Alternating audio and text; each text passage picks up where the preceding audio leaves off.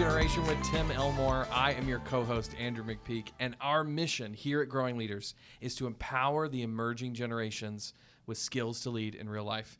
Tim, today I'm excited about our conversation. We've got a guest who's going to be with us right here. We do. But to sort of set it up, I thought we could use one of our favorite metaphors around here. It comes along with a story, and I wondered if you could set it up with us. Absolutely. Well, I love this story. It's I don't know how old it is, but we've leveraged it quite a bit around here. So, listeners, I want you to imagine you're on a road trip with a bunch of friends in a car. Let's say you're moving across the country. And I want you to imagine it's midday. It's lunchtime. And everybody in the car agrees they're hungry, let's get some lunch. And you say, well, if we see a restaurant at the next exit, we'll stop. And sure enough, the next exit's got a cafe, and you get off the off-ramp, and you cross over the freeway on that bridge, and you start driving toward the parking lot, and you notice it's empty. Huh. And your first thought is, oh, this is fantastic. The parking lot's empty. And then you think, wow. Wait a second. Yeah, the parking lot's, it's lunchtime.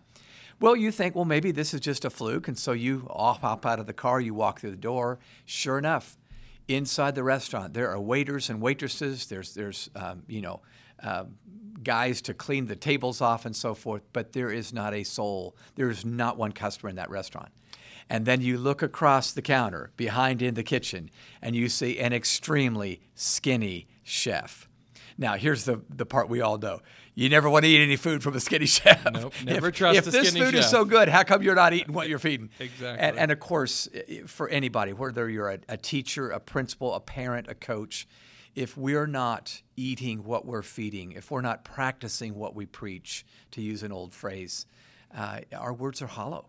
It's so And true. so today we're really going to talk about how we can practice a skill set that if we have any hope for our students to get it, we got to do it ourselves first. Absolutely. The urgency is very strong right now. I know you and I have been spending a lot of time in schools recently, and we keep hearing over and over again, this has got to be a different year. Yeah. We're coming out of the pandemic. We Yeah. need a different style of leadership. And yet, so very often, we expect that something like we need emotionally intelligent students on our campus. We need great leaders in our teachers. And yet, we aren't often embodying that same thing ourselves. Yeah, all the time. I mean, it happens in different subjects. I've been guilty of this myself over the years. I've got a great program to share with you, but don't expect me to model it for you. And I just think that's going to ring hollow, particularly in a year following this pandemic we've been in. Absolutely. Well, today we're really excited because we're doing an interview. You're going to sit down with, he's actually the president of Growing Leaders. His name is Steve Moore.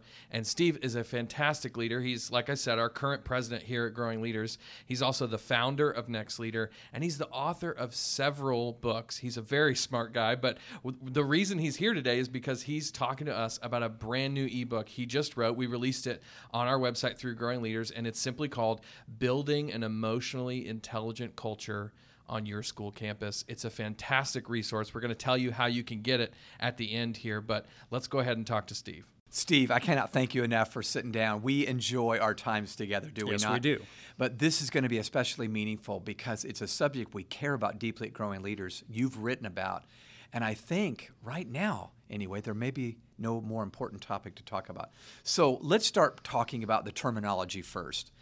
Emotional intelligence.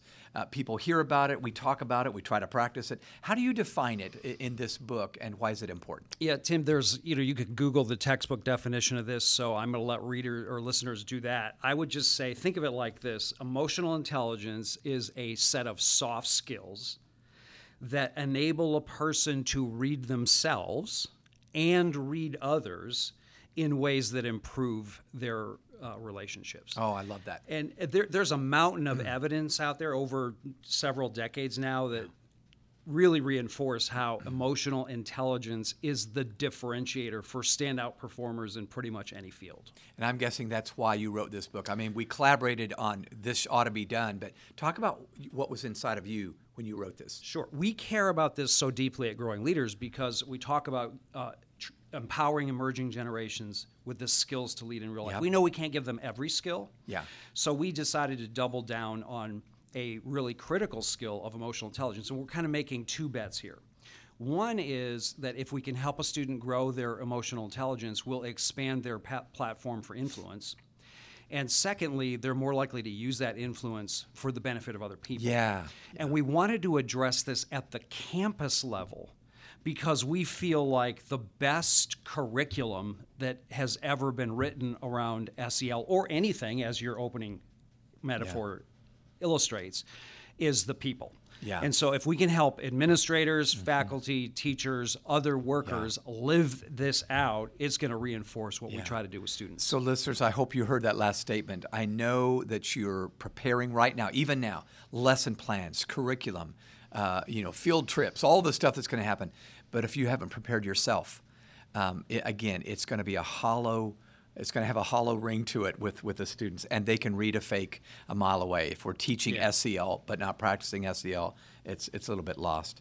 So, Steve, one of the things I love about this book is that you help a reader understand self-leadership as an administrator, let's say, or a decision maker, or a teacher in a classroom. And it's if not the most significant factor, it's one of the most significant factors is to practice it, like you just said. So can you just talk for a few minutes on why you believe self-leadership is so important? Sure. I would say, and this is a bit of a definitive statement, but I'm thinking about it carefully here. I don't think you can really develop the soft skills of emotional intelligence if you don't have a solid and growing base of self-leadership. And here's why. I would simplify self-leadership to be the ability to tell yourself yes and to tell yourself no. Yeah. And when you tell yourself yes, you build self-discipline by doing things that you don't have to do. When you tell yourself no, you build self-control by choosing not to do something that you otherwise could do. And those basic elements of self-leadership are essential in order to develop the soft skills of emotional intelligence. No doubt. And I cannot think of a time where that was tested more than during the pandemic. We're quarantined, and the three biggest enemies were the refrigerator, the television, and the bed, that sort of thing. And we could have said no or yes. Many people did really well, others not so well, but that was self-leadership time. It is. Yeah, absolutely. So can you talk about what you call the greatest predictor? This is in your book, the greatest predictor of your own self-awareness. Sure. This actually comes from research done by Scott Taylor at Babson College. It's all footnoted in the book if you want to go deeper. But he says the best indicator of self-awareness is not how you see yourself or even how other people see you, but actually your prediction of how other people see you compared to how they actually see you. Okay. Say that again. Yeah. Your prediction of how they do it Correct. versus how they really do The it. best indicator of emotional intelligence and self-awareness is not how you see yourself or how other people see you, but your prediction of how they see you compared to how they actually see you. And I've tried to make this really practical with a simple question, and it's not unique to me. Other people have raised this question. But the question is, what is it like to be on the other side of me? Yeah. And I think in order to answer that question, you have to take into account the nature of the relationship with that person and the nature of the interaction. Yeah. And so you could make it even more practical to say, what is it like for this person in this situation on the other side of me? So if you're a principal of a school administrator, the interaction with a student who you wanted to congratulate for their amazing performance in the basketball game, on Friday night is very different from your interaction with a student who is being disciplined because they stole the answers to a test. The nature of the relationship and the interaction are very different, and they affect that whole process.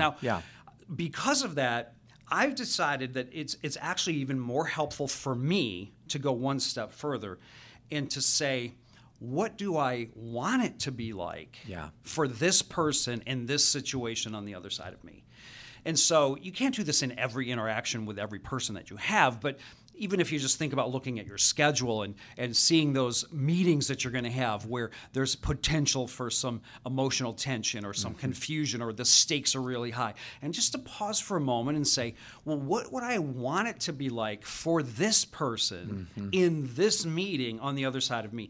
And actually write down some words that describe what emotions do I want this person to feel when they get up and walk out of the room on the other side of the meeting.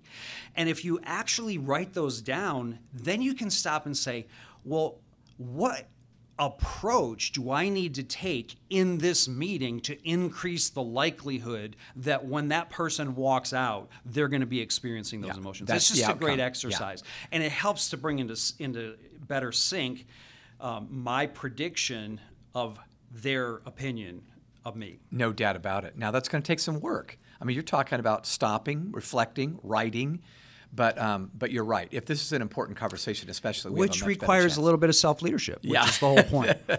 Which circles back to the very beginning of our conversation.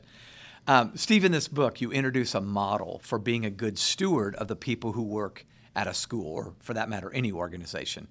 And then you emphasize how the application of that model overlays with emotional intelligence. So can you briefly explain the model? I know it's going to be your words, nothing else, and how it can support building a highly emotionally intelligent culture. Sure.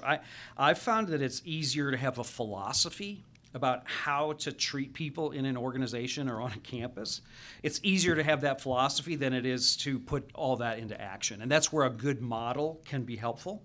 So to visualize this, if you could picture a rectangle with two squares above the rectangle side by side.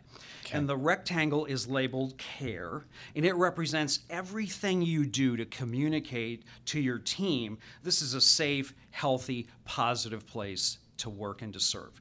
And that includes the systems, the policies, the relationships, etc. The square on the left above the rectangle is labeled training. The one on the right is labeled development. They're both really important. You can't ignore either one. But in this model, they're slightly different. And the difference could be described like this. Training tends to begin with the needs of the organization. Yes. Yeah. What do we need from our people? And development begins with the needs of the individual. What does that person need? So training asks, what do we need to say? And development asks, where do you need to grow? And the point is, when all three elements of this model are in play, are put in action in an organizational context, it reinforces the big ideas of emotional intelligence from the interpersonal level to the organizational level. And that's part of what we try to tease out in this little ebook. I love that. Now, let's double click on this for just a minute. At Growing Leaders, we try to do these things. We're getting better. We try. Yes. But training and development, you just mentioned training is the development of a skill set or whatever for the workplace, to do their job better. Yes. We probably expand development beyond the job. Would you talk about that for a minute? It could be personal growth outside and after 5 o'clock. Yeah, exactly. Because training begins with the needs of the organization. Yeah. It's typically focused on the functional skills or competencies a person needs to do well in their job. And you don't care for your people if you don't provide those basic skills. That's right. Yeah. But development says, who are you? Where are you now? Where do you want to go? That's a totally different conversation, and it's way bigger than work. That's why we offer paid time off for our team members in a year and say, work on a personal growth plan. And it doesn't have to be only related to something that's going to get you better at work, because we know, we like to say, and I talk about this in the ebook, is that your development is just as important as your performance, and the two actually go together. If we can help you get better as a person, you're going to perform better at work. Steve, I'm thinking about people who are listening that might be, let's say, a school administrator. I know not everybody is listening that's in that role, but that's a lot. Talk about an administrator that might be thinking, I totally agree, this makes sense, but my budget's really low. Can we do training and or development in ways that don't cost a bundle? Sure. The training function they already do, because you have to provide orientation for new teachers and other positions in the school. So typically training happens at some basic level. The development is where you can really get creative. So it doesn't cost anything to say work on a personal growth plan and even maybe provide them with some paid time off to do it. And other elements of the developmental process can be simply your personal commitment to listen to what people are trying to work on and give them articles, make books available to them, become that sort of mentor, sponsor, resource connection, and begin to create a culture of that so people are supporting and sharing the development of each other. Yeah, and those I things love don't that. necessarily have to cost money. That's right, absolutely, or not a lot anyway. And it's very much a gesture toward the recipient of, oh my gosh, she cares for me, he cares for me, well beyond the job here. Well, one final question for you. One of the stories you tell in the book is a great example of the power of an emotionally intelligent thinking, I guess I would say. It's about a veteran in a grocery store. Can you tell us that story? I think that would be a great way to kind of close things Sure. up. I heard this in an interview, a podcast interview Laurie Santos did with psychologist Tara Brock. And Tara Brock talks about this veteran who took anger management class and learned some mindfulness techniques that she teaches. And so he's in line at the grocery store. He's really busy. He's got just a handful of things here, but he wants to get checked out and get out of there. The person in front of him has one item, and the checker's not even paying attention to him at all. And the person there with the one item has a toddler, and the checker is just oohing and eyeing over this toddler, and he's getting more and more angry. Like, can't you see I'm standing here and I have things to do? Yeah. But he remembers his mindfulness technique, and he starts thinking and just kind of checking his emotions, acknowledging whatever. And he kind of even closed his eyes. And he opened his eyes and said, oh, she actually is a cute little girl. Yeah. Well, finally, they check out and leaves. And so he says to the checker, hey, that was a cute little girl. And she just comes alive. And she says, well, that was my daughter. And her grandma brings her in here every couple days so I can spend some time with her when I work. And then she says, my husband died. He was a veteran. He died in Afghanistan. And this is really one of the ways my mom helps me. And so here's this vet who was first angry, irritated. At the situation. Now, all of a sudden, he has new information that he didn't have, which totally changes the dynamics of the situation. And I think this happens to us all the time. Yeah. Not necessarily as dramatic as that, but where our emotions begin to take over and we recognize that later that we didn't have all the information. And if we understood what was really happening beneath the situation, it would change how we feel about it. No doubt about it. I think it happens to all of us, like you said, probably weekly. We're informed when we get more backstory on anyone's life. Yeah. Steve, this is a great ebook, going to be really practical for those who pick it up. Thank you for writing it, and thank you for joining us today. Glad to do it. Wow, what an incredible conversation. Thank you so much, Steve, for your insights, and thank you, Tim, for yours as well. If you want to pick up this brand new ebook called Building an Emotionally Intelligent Culture on Your School Campus, look for the link in the show notes, and it'll send you to the landing page where you can grab that. We would love for you to read that. It is free of charge, so feel free to enjoy that, and we hope it's helpful as you're beginning to think about what your school year is going to look like this fall. Well, as always, if you would rate this podcast, give us 5 stars. That gets the word out about what we're doing here. If you found it particularly helpful and you thought of somebody who might benefit from it, go ahead and share it with a friend. Pass it along. That also really helps us out. If you want to connect with us online on social media, we are at Growing Leaders and at Tim Elmore, pretty much everywhere you are. And then finally, if you've got ideas for this podcast, people you want us to interview, topics you think we should cover, shoot us an email. It's simply podcast@growingleaders.com. We love getting those. Well, thank you again, Steve, and thank you, Tim, for leading us. We will see you guys next time.